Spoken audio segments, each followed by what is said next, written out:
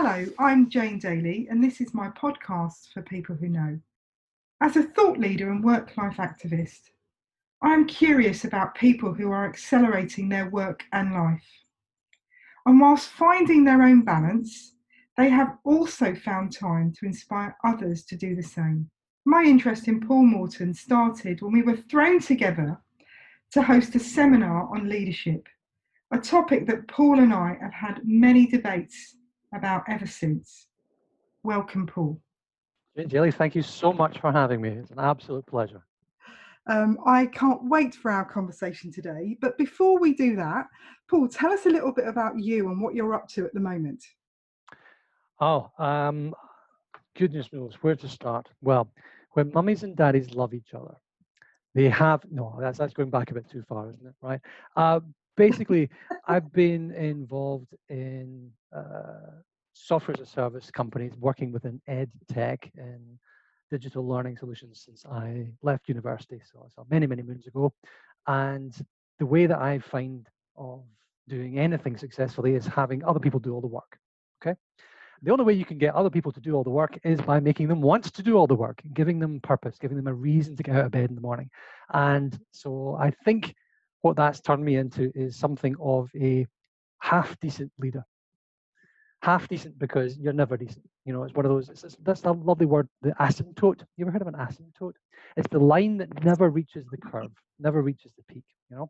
So that's the thing. It's a journey you're on that you never actually reach. So the only way I can genuinely reconcile my innate laziness is by getting other people to do all the work. And by getting them to do the work is by giving them a reason and leading them towards it. And Paul, I have to, agree with you. You are one of the few people that I have met where your team have a joyous balance and were always very commendable about you. So I can absolutely agree with what you're saying, and that is rare, particularly in some of the industries that you and I have been dabbling in, should I say. But we're going to talk a lot more about leadership on the podcast today. But before we do, are you ready to step in the time machine? I can't wait. I'm going to have to hold on to something though. Absolutely. So let's get in here now. Isn't it gorgeous? I mean, look it's at plush. It is absolutely velvet curtains. Who'd have thought it? I didn't know that was your style. Absolutely. I've had it a bit chintzy, but it's okay. Just for you today. Now, what would you like to drink while we're in here? I have a vodka tonic. Right, lovely. Here we go. Right, okay, look, the dashboard is lit up. Off we go. Now, I'm in control at the moment, so you've got to go where I want to go. And I'm actually going to take us back to 2008. Now, let me set the scene for this year. Now, this year really didn't start very well. It started with a great recession that was fueled by the US mortgage crisis. Shockwaves were sent through the market, the stock market in particular, when Lehman Brothers filed for bankruptcy. And at this point, we saw a re-emergence of a term that you and I are going to pick up on later called VUCA. Now, this term VUCA was first coined in 1987 at a military college. And since 1987, it has been used in business. But we're going to come back to that. Other things going on that year: Barack Obama, the first African-American US president. Jamaican sprinter Usain Bolt broke more records by winning winning gold at the Beijing Olympics. Beyonce and Jay-Z got married, even though her single at the moment was all about the single ladies. Boris Johnson becomes mayor of London. And The Dark Knight was the film of the moment, with the great Heath Ledger playing Joker, who sadly also lost his life that year. So 2008, Paul, what were you up to in this year? What's it like for you? 2008, I was working in the heart of the city of London. In fact, looking out of my window, I saw Lehman Brothers shut down on that very day. I remember it. I remember the chap. There was a bunch of newspaper types outside taking pictures, and one of the iconic pictures of that very day, the next day in fact, was of a rather stunned-looking fellow walking out of the office with a box under his arm. And as it happens, I met him later. He lives in the same town that I do here in Hampshire. And we had a little chat about it, and he said, yes, it was rather traumatic. He basically got into work and was fired hours later. Yes. So it was a traumatic time. And the challenge at that point, I think I was working with a fairly early on startup in ed tech, learning technologies, and it was everybody suddenly went, oh, there was a big old oh, what do we do now? And working in sales and revenue, it was, where are we going to get our next meal from? How are we going to continue to persuade people of the values that we can bring to organizations? What is it we do bring? Questioning yourself utterly. And some organizations didn't do that. They just tried to bash on as business as usual, and they disappeared. And many of them disappeared.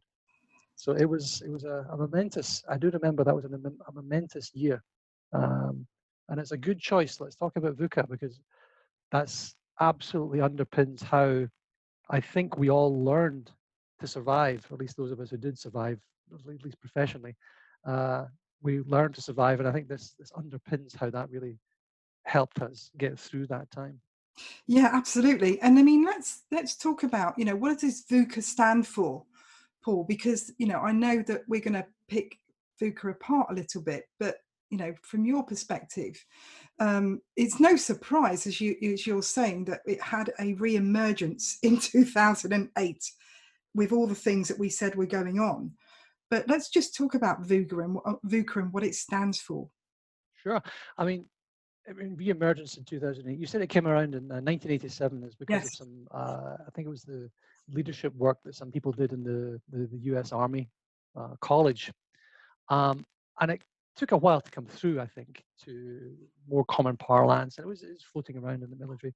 But really about that time, I think it started to emerge. And honestly, right now, if ever there was a time when we're VUCA'd, it's now, isn't it? The world's gone mad. So let's have a look at what this means for VUCA is volatility, uncertainty, complexity, and ambiguity, right? So volatility, we are in a constant changing world. When have we not been in a constantly changing world? Absolutely. I watched an 80s movie last night, talking about 1987. I watched a 1986 movie. I watched Highlander, just for the Queen soundtrack. Oh, that was comfortable. It was nice to go back to the 80s. I liked the 80s. I quite like the 90s. Actually, I quite like what we're doing just now. But the time then, was it constantly changing? Did it feel as volatile as these times now? I'm not so sure. I think it comes with a lot of instability, unpredictability, faster and faster and faster change. What I think is the dramatic difference between 80s and nowsies is the rule changes. Now, at the moment, we've got lots of rule changing around how you can behave and how you can work in this time of crisis. But the rules were changing in that period of time. The old rules of valuation no longer applied, and then all of a sudden we found out, yes, they did. This time it is different. No, it wasn't. But we've gone from boom and bust. Remember him? Yes. There's no more boom and bust. Yes, there is. So the rules change, the norms change, working environments changes. So you've just completed your SWOT analysis, right? And then you move on to your PEST analysis. But I tell you this much, you should be doing them in pencil, right? A pencil with an eraser at the top of the thing. So that's volatility. The next one on the line was uncertainty. So an uncertain world. I think one of the jobs of a leader is to try and predict the future. It's to shape your approach accordingly, being data informed.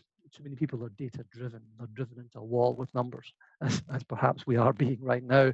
But I think being data informed is more valuable. So this uncertainty makes it very difficult to anticipate what's happening. It makes it difficult to predict how things are going to unfold, and your forecasts all of a sudden are meaningless. So that's the uncertainty that we find ourselves in. Things are complex, which is the third piece. The complexity of our experiences. Things are no longer black and white, if they ever really were, but at least it felt that they were simpler times. There's multi-layered problems. Everything is enmeshed. It's like spaghetti. It's this complexity that we can't find a single way out, and it causes us to be reactive. You're constantly reacting rather than being on the front foot. You're on the back foot. And then the last one is the ambiguity of it, this ambiguous stage that we find ourselves in. You're looking around, you're grasping at best practices, and you're trying to say, oh, this best practice worked in that company or for that person. I'm going to copy it. And that's not what this requires. We'll get into the second bit in a minute, I'm sure. But the ambiguity of best practice no longer being relevant, if it's all gone, nothing's determinable, nothing's black or white. I mean, essentially the demand on a leader today is the demands. There's so many of them. The demands on modern leaders are utterly contradictory, utterly paradoxical. You used to be focused on trying to do the what, but now it's the why and the how leading the what. And whereas you shouldn't be making mistakes in the olden days, now it has to be an accepted part of how we work. But let's not go into that yet. So that's my take on what this VUCA things. You get volatility, uncertainty, complexity, and ambiguity. Paul, I absolutely want to pick up on a couple of things that you said there because it resonates so much with me. The first one is about the difference between data-driven and data-informed, and I absolutely agree with you in terms of that term. And we need to make sure that we're taking insights, data, evidence from multiple sources and not just one source, which is, it's this difference between quantity of loads of data against quality. You're better to have less, but from multiple sources. And that's how you deal with this sort of VUCA world. The other thing to pick up on, and the differences between 2008 and now, is people dismissing the term VUCA. And I saw lots of crossed arms in leadership conferences that I was involved in creating or was a participant of people just dismissing the term as another fad, another trend, another acronym to get you get your teeth into. But this time round, people have had these shockwaves like the Lehman Brothers that we spoke about and actually said, wow, we're in a world of innovate, dominate or die, and it's that quick. And if you're not in one of those three buckets, then something is going to happen. And for me, my question for you, based on what you were saying there, is looking back into 2008, when you were working the way that you did, what would you tell your younger self? What have you learned from that period? It's a very good question. I think just to hook into what you were talking about there, the data-driven, data-informed piece, I think, yes, we had at that point a lot of data, a lot of information, and we didn't quite understand the power of it. I don't think we really understood the difference between really making pretty graphs and understanding and having an understanding and analyzing what we were being fed. And I think that has almost led us to a point today where we do talk about being data driven, and it's everywhere. Everybody says, oh, I have to be a data driven leader. No, you don't. Your job is not to spend all your time in front of spreadsheets. Your job is to ask. If somebody puts some data in front of you, you've got to ask them, what does it mean? What does this mean? What is your analysis of this? What is the context of this? Why are you showing me this? What is the goal? Did you have an objective that you then went back and found the data to agree with? Or how did you come up with this? A big problem in medical research is all of the studies that go out and don't find anything. We don't hear about them, all these amazing amounts of money that we spend on research, and there's a negative discovery. Knowing that something didn't work is just as important. So I think this being data informed thing, that's one huge learning point from me. I think that's a big takeaway that I would have had. What a great learning point. And look, you've had enough vodka now and you feel, to me, you're a bit more relaxed. So let me set this clock. And I'm going to actually take us to 2020. Now, I know that you and I should definitely carry on, but we need to get out here because it is rocky. It's turbulent. My goodness, if VUCA was ever a term, we are here. But Paul, bringing leadership up to date. I'm going to be a bit controversial because I feel like I can, and it's my time machine, right? So leadership is in crisis to me, and I have enough evidence and I've got enough information from different sources to tell me that that is a challenge. And the things that were working in the past that maybe were sort of allowing people to trickle along are not working now. So that is my evidence for making that statement. So what are you seeing in this crazy time that we've arrived in? The leadership crisis, I think, are we leading in a crisis, or is your leadership itself in crisis?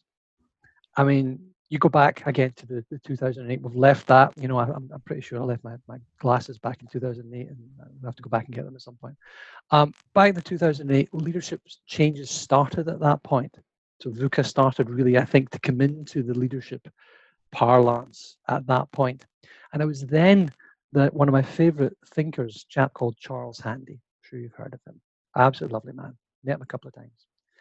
He came out with the idea of the heroic manager, this command and control chap in a white knight or lady in a white knight. And that was his call to action at that point, that then needed to change. The command and control point needed to change. And the military have not, despite what you might think, been doing command and control for decades now. They recognize that it just doesn't work. There is no way that you can forecast and plan to the nth level what's going to happen tomorrow. All models are wrong. Some models are useful, but all models are wrong. Any multivariate system modeled will not reflect reality. So the idea that you have to adapt, that you have to change, this is that our leadership is in crisis. And then you add in the delights of doing all this stuff remotely. You cannot sit next to people. You haven't been able to sit next to people for quite some time. And in fact, with the evolution of business as a whole, I've had global remote teams for nearly a decade.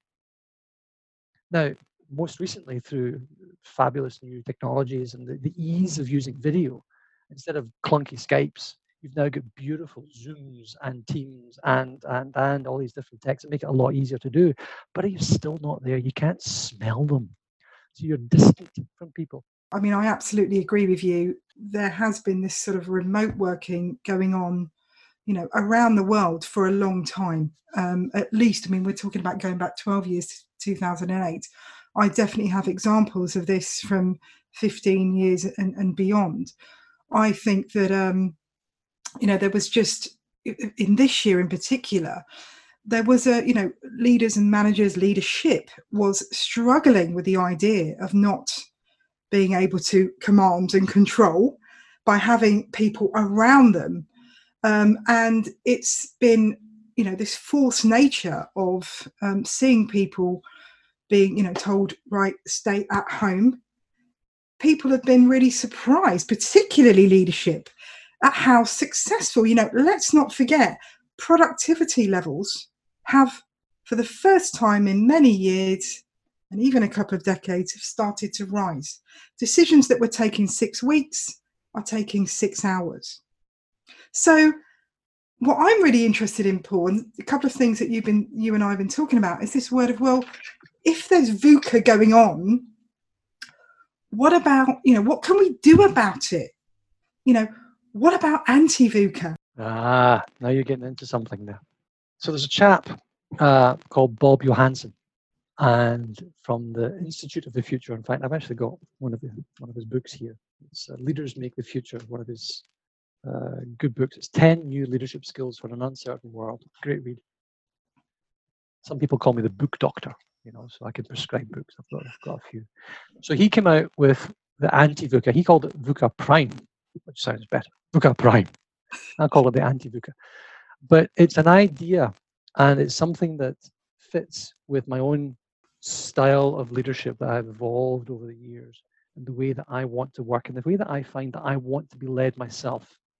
And I think that this little piece here, it's almost the core of existence, isn't it? Do unto others. do unto others that you would have them do unto you. Absolutely. That, don't tell lies. And these are the two things I tell my kids. That's the basis of life itself.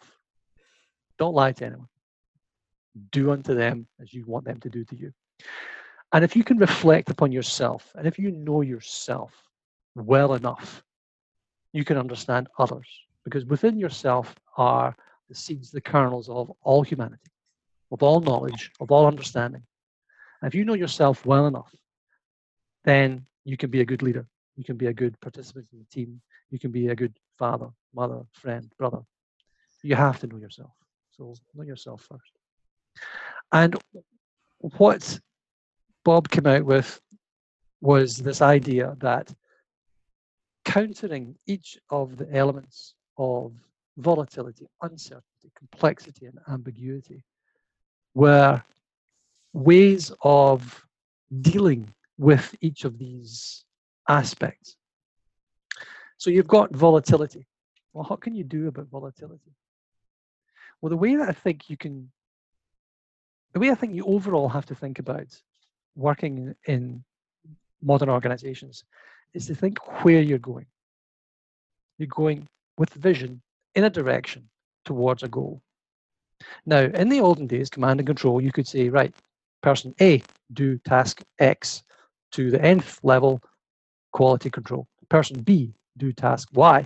So you command and you control. You break it down, you have your Fordist, Taylorist, utterly controlled environment, which is fine if that's the reality that you are existing within, but it is not. So you have to combat volatility with vision. You have to give people clear purpose, clear direction. And underpinning that clear purpose and direction is the value set that you find your organization presenting. Now, values, you can either have living values or laminated values. My wife used to work for a multinational company, and she had a little badge around her neck and it beeped her way in and out of the doors. And on the other side of this were her values. Right. No, I'm sorry. My values don't come from the back of a laminated postcard. My values come from my mum. They come from whatever faith you might have, from your environment, from the people around you. People, passion, product. But your values are really aspirational.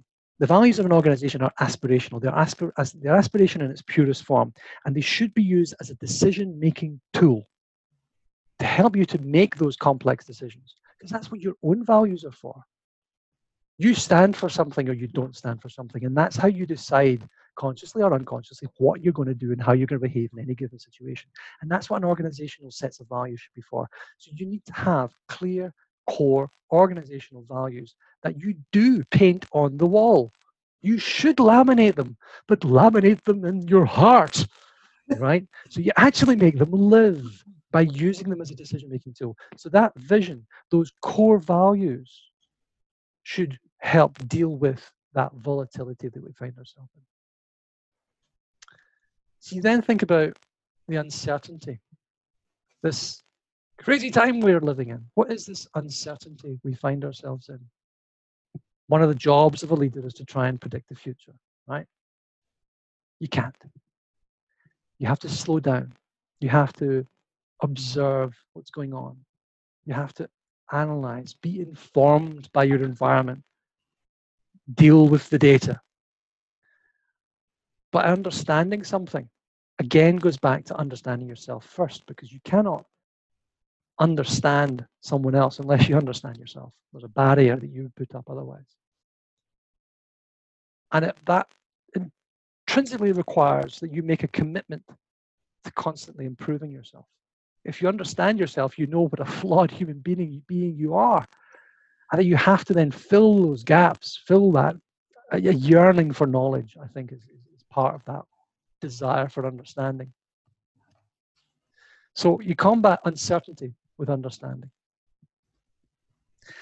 And then the complexity side of it, craziness, all the stuff that we don't understand. When you're trying to deal with the chaos that we find ourselves in. There's a lovely little, I think it's possibly even a prayer. What is it? Oh, come on, Mum, you'd know this one.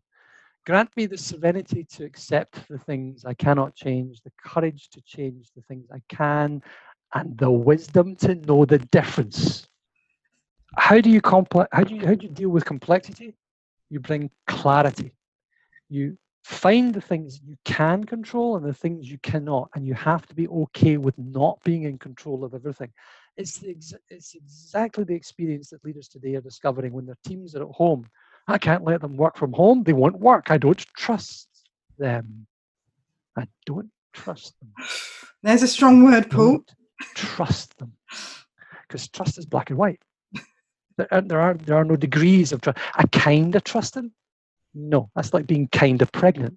You either trust or you don't. There are very few things I think in life that are genuinely black or white, but that for me is one of them. So if you trust the people around you, you're working for, and you must have done because you hired them, right? Identify the things you can control, the things you can't, and be okay with not being in control.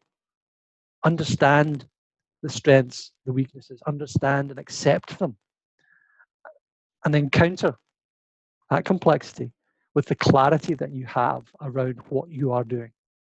So then the last one, I think, is the ambiguity. If you're ambiguous, if your world is unclear to you, we're trying to bring clarity.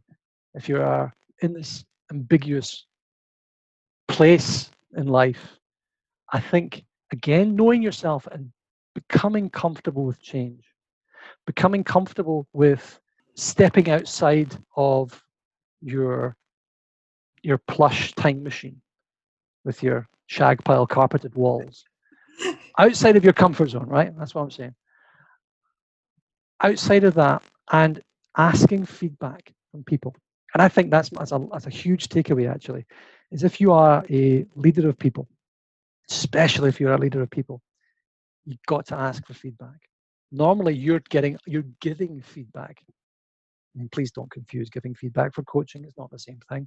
But if you're giving feedback to others, that's fine. You're the leader. You're the boss person. That's what you're supposed to do. Yeah. If you ask it, if you ask for feedback, then you as the leader, a couple of things might happen. Number one, you might actually get it. Imagine that. Isn't feedback a gift? Wouldn't you love it if somebody gave you feedback every single time something happened? If you can create a culture of asking and demanding feedback at every key moment in your organizational life, every time you finish a project, end of every meeting, end of every phone call, every interaction, what could we have done better? In fact, what could I have done better? Wow, the boss is asking for feedback. It must be safe. It must be okay because she is doing this. Maybe I could do it. So what you end up creating is this culture, because the culture comes from the top.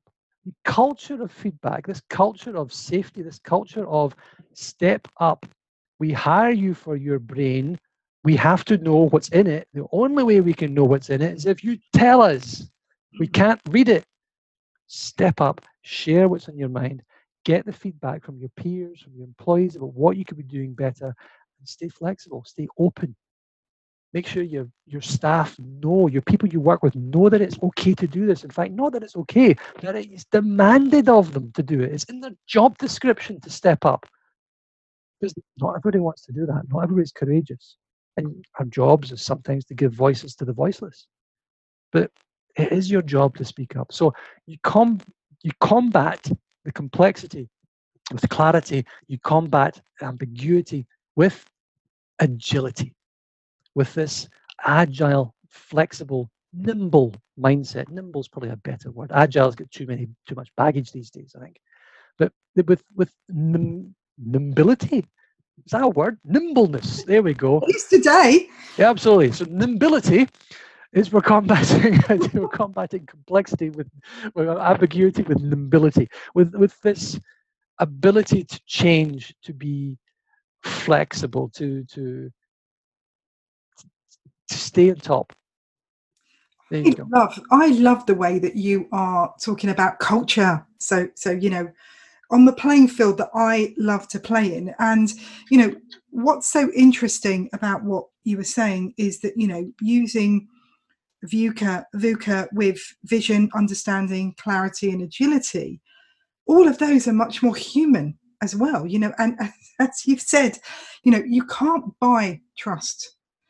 We spend billions on recruiting people and going through process after process, and all of a sudden people arrive and they are stuck performing at the bottom end of their job profile, which really we shouldn't have job profiles, but we still do, which doesn't help. And they're laminating their values and not living them, as you said, Paul. So the only way to combat this craziness that we find ourselves in is to be thinking about things differently. And I like this idea of, as a leader, how can you bring these things to life? How do you live and breathe these things? By using vision, understanding, clarity, and agility. Now, as somebody who has experienced many interesting people on the road within leadership, I've done various roles. I've been privileged enough, and I still do, to call myself a leader. I've partnered with people to do that. I've helped people grow into their roles. I've helped recruit leaders and build assessment centres. So I've been involved in leadership. I coach people that are privileged to be in these positions in work. But the impact of leadership on work lives is not good, Paul, in this climate that you and I are in. So the question I have for you before we leave 2020 is, what advice would you give to people who are privileged enough to be in this role of leadership, where they are privileged to be able to employ and develop and grow amazingly bright, capable people? What advice would you give them to support people more in this climate? Leaders are ultimately hired for their judgment, and that's that application of that judgment that you have in the service of the people that you surround yourself with or who surround you. You are in service. You have a sacred trust to them. People spend more time with you, under your command, your control, in the environment that you create. They spend more time in the environment that you create than they do at church, and they do at home, than they do with their children, anywhere else. So you have a huge burden, a huge responsibility to them. And we need to do very hard things. But we can choose as leaders to create the conditions under which we do them. These are choices that we make. They are sometimes unconscious, but they should be conscious. They should be conscious choices that we make. And right now, everyone is under massive pressure with business change and very emotionally charged environments that we find ourselves in. We've also got to understand that we need to lead towards an end. We're leading towards a set of targets and goals and KPIs and stuff like that. We've got to make money. We've got to make change. We've got to have this stuff happen. And one of the challenges that if you are a leader of a significant organization, there are only so many buttons you can push. There's only so much you can actually do. And what is quite attractive as a leader, especially to somebody who's new in an organization, is to do something. So what is that something you can do? You can change, you can transform, you can put in new programs, you make all this stuff happen. But all of that, I think, can affect progress. It certainly affects productivity. I think one of the things that has happened, almost paradoxically, most recently, is that we've had this strange sense of disconnect and discomfort, but stability at the same time. We've all been at home. We've had this crazy routine. We've had this upturned set of patterns. We've got this route that has emerged by wandering into your dining room, sitting down with your laptop, and starting work. There's no commute anymore. There's time at home. There's these routes come out. And I think one of the reasons for productivity emerging as higher as it has been is because we have these routes, because we have this stability. You have this location, you have this nourishment you're receiving from the environment around you, and people are becoming more resilient because of that. And when we make dramatic organizational changes, when we make these big transformations, you remove that. And that causes disruption. It causes the very opposite of the thing that you're trying to achieve. A lot of times it's necessary. A lot of times things are broken and need to be further broken before they can be fixed. But just because change and transformation is attractive doesn't mean we should do it. So I think there's a few things I would recommend. One of my friends, Mark Sanders, he's written a couple of things for HBR. One of the things he writes about is time boxing. Get organized. Get your stuff together, right? Get yourself together. Time boxing, beautiful way of putting things together. Take your to-do list, shove it in your calendar. Put it in your calendar. That helps you see where you are, helps you see where you've been, gives you discrete, objective blocks of time to do stuff. Another thing that I would think about would be working in your listening. I think many people don't listen to understand. First, if you want to affect change, first seek to be understood, that sort of thing. They don't listen to understand, they listen in order to find time to speak. So I think that would be one of them. Learn to communicate better. Ask questions to open up the conversation. Dig in, but don't do it to show how clever you are. Do it to genuinely try to understand. And then lastly, I think, which fits neatly in with the idea of dealing with ambiguity and dealing with the uncertainty, is learning. In that time-boxed calendar, you find, create a to-learn list. Most people have a to-do list. Build a to-learn list, all the stuff you actually want to go and learn, whether it's antique guitar restoration, or French, or finance for non-financials. Create your to-learn list. I think those three could probably help deal with the chaos that sometimes we find ourselves in. And Paul, I love your statement there about leadership creating these conditions, because it's not about being conditioned.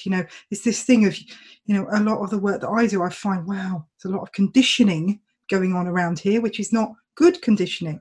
So this idea of, wow, you have the ability to create the conditions that could bring to life the wisdom that you have just shared, which is fantastic. Right, you and I are going off to 2030 now. Oh, hang on a minute. I need to hold on to this time machine again. Right. It's going to go really fast now. So, okay. For you, off we go. I'm on the coffee still. Do you know what? I might just move on. I might just have a coffee. You're right. I think we need more coffee. And, little do you know, the vodka's, watered down. Run dry. Fine. But you and I have arrived in 2030. So, what do you foresee?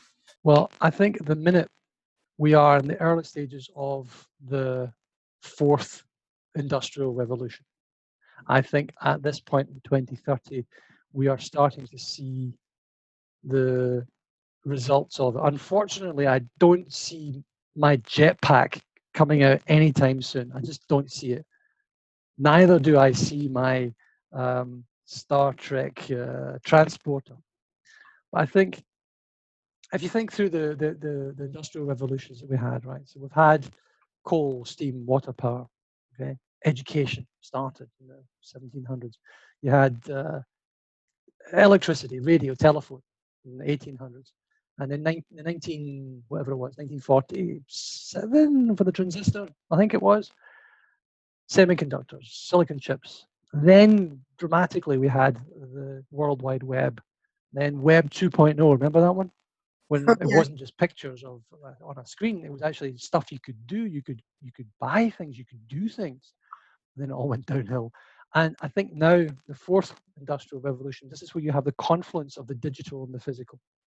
It's where you've got, what are the big techs? What are the big things that are happening, I think, are going to come out? You've got artificial intelligence, machine learning, algorithmic decision making, that sort of thing. You've got autonomous vehicles. You've got blockchain as a quite fundamental underpinning, the big old database. You've got this sort of stuff out there. I think these are things that we're going to be seeing a lot more of. And yet, it's going to be very uneven.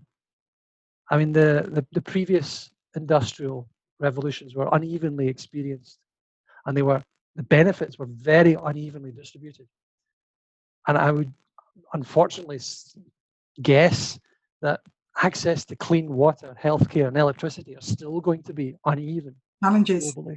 I mean, in terms of humanity, I mean, we've been in existence for the universal equivalent of a burp in a hurricane, right? Trying to peer into the future and be ready for it as it emerges, I think, is as best as we can do. It's not one event that's going to happen. And when we look back on being locked down, I think we can look even further back, and you look back to wars, you look back to famines, you look back to changes, and it'll all just, we'll shrug it off.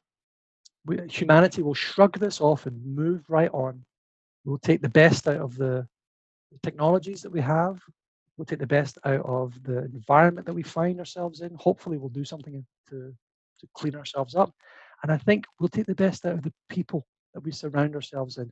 And we will continue.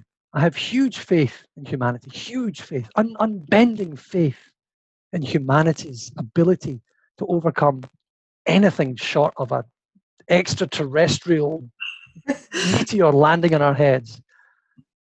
And actually, you know Winnie the Pooh. Winnie the Pooh and Piglet. Piglet and Pooh are sitting under a tree, and Piglet looks at Pooh, and he looks up and says, Pooh, what if the tree falls on our head? And Pooh turns to Piglet and thinks for a second and says, but what if it doesn't? So I have huge faith in humanity's ability to deal with these big, relatively slow-moving problems. Things like continual changing climate is a slow-moving problem. We've known about it, we're dealing with it, we'll get there. Things like famine, water supplies, the amount of people we've lifted out of poverty in time, vast amounts of people who are much, much better off than they were. I think that'll continue. I hope that this, as I said, the fourth industrial revolution, robotics we'll see coming out, these will be beneficial to humanity. So, I mean, Paul, what I'm taking from this is your hopes and dreams is that all of these, things that could be incredibly valuable to humanity, such as robotics, holographic support, 5G, all of those things. But it's got to be done for good, isn't it? And it's our job to plant those seeds now, to make sure that we're not ending up in dystopia with aliens and whatever. We may find some by then. But that, as you say, having faith in humanity. And I totally am with you with all of that. And I think it's our job. And we always have. And I absolutely agree that we always will. One question for you before we leave 2030, and I'm going to hand the reins to you. I'm going to be brave here. But you mentioned this thing about being even. Now, I'm going to bring up women. I know you have a daughter, and I know that, women that work with you, have been part of your teams, have absolutely seen you as being someone who really does make sure you create an even environment. That's what it feels like for women who work around you and with you.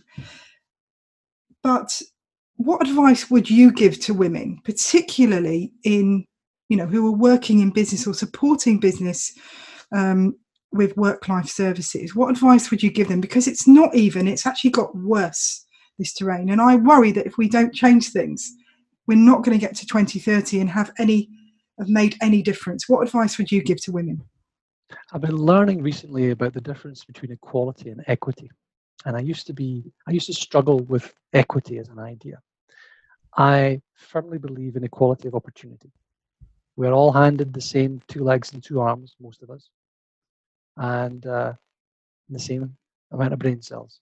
And it's what you choose to do with them that matters. But then you look around and you discover that in conversation with various people, and of course the most influential person, the most influential woman in my life would be my mother and my wife. And my mother was the first woman to be served in the Glasgow University student bar, because it was all men. And she went up to them and they said, sorry, darling, we don't do cocktails in here. So she said, that's all right, I want a pint. So she got one, and lo and behold. And when I started talking about this to my wife when we met many, many years ago, I realized something, that I've never been discriminated against. I've never been put down. I've never been barged out of the way. I'm 6'1", broad-shouldered, white, blue-eyed, Scottish, which of course helps naturally, and fairly well educated. I've never had any of this stuff. And I think I tend to be the one in charge. So it's to me to make the conditions where everyone can thrive, everyone can do well, everyone has the equality of opportunity, but the equity, the ability, the space to do well.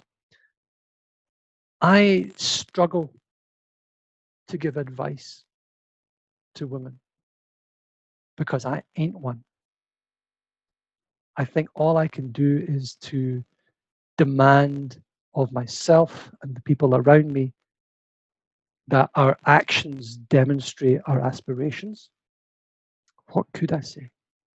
There's the practical stuff, and I do that. I've done that. There's the practical stuff of, you know, it's really, really hard to say this. I don't want to come across in saying that women have to work like men, or women have to persuade in a way, or be anything other than who they are. This is why I struggle as a man to give advice to women. If there's one thing I would say seek out other powerful women who have done well in their own way, on their own terms, and seek to not emulate, but to learn from them, to learn their stories, and to try and apply that learning as best as you can. Paul, so much wisdom coming out of you today in this time machine. What has it done to you? It's amazing. It's oozing out of you. But we're going to get your mum's number as well, because we're going to have to share that, because she's definitely got the power. I love it. But I love equity. I think that's a great piece of advice in itself to be thinking about. Now, I'm going to be really brave. Paul, over to you. Where are we going, my friend? In our time machine? Yes. Oh, do you know, I always thought I was born in the wrong time. I quite fancy 1745. Nice. Yes, 1745 in Edinburgh. Wow. Yeah. So we're surrounded by a hive of political intrigue and activity and phenomenal artistic creativity, and the emergence of whiskey distilleries and rebellion. I've always thought of myself as a rebel. I'm never really sure what I'm rebelling against, but by gosh, I'm going to find something good. So 1745, I think, is where I would like to go. I love it. 1745. You brought joy to my life. The Jacobites. Always. Great. I love it. And I mean, if we were able to go to 1745, so what ripples would you be creating? This rebel of who you are. What seeds would you be planting then, so that we see the fruits of that a bit later? There's a lot that happened then. The emergence of the Scottish legal system really becoming codified. What would I do? I've never really been an independentist, never have. But seeing the world around us, I think we could do worse than perhaps advising a few of the clerks of session, or a few of the more active Jacobites. I would say, focus your energy elsewhere. You ain't going to win that one. Don't do the crown bit. Nobody's really got a problem with the Queen. Go to Parliament. Fix the Parliament. That's what I would do. Sounds like a few chats in the coffee houses there. Maybe point the Jacobite rebellion to more of a political goal rather than a monarchical one. that make sense? I think we could maybe do with this today anyway. We won't go there. We'll do that outside the time machine because it's a bit dangerous, out there. But Parliament definitely needs some advice, some rebellion, in a good rebellion, rebellion. Yes, a British rebellion. Yeah. We need a British revolution, a quiet, sensible, measured one. A queue. Exactly. Paul, it's been an absolute pleasure to, ride the time machine with you today. Go to all these amazing times in our world, and as you've said, look, if you bring vision, understanding, clarity, and agility, and create the conditions for amazing and wonderful work lives, everybody wins, both profit and purpose. Paul, thank you so much for joining me today. Absolute pleasure, Jane. Thank you for having me. I hope you've enjoyed listening to my podcast today. There's lots more podcasts, resources, articles, and experts to inspire you on the People Who Know website. Go to the website today, sign up, and join the conversation.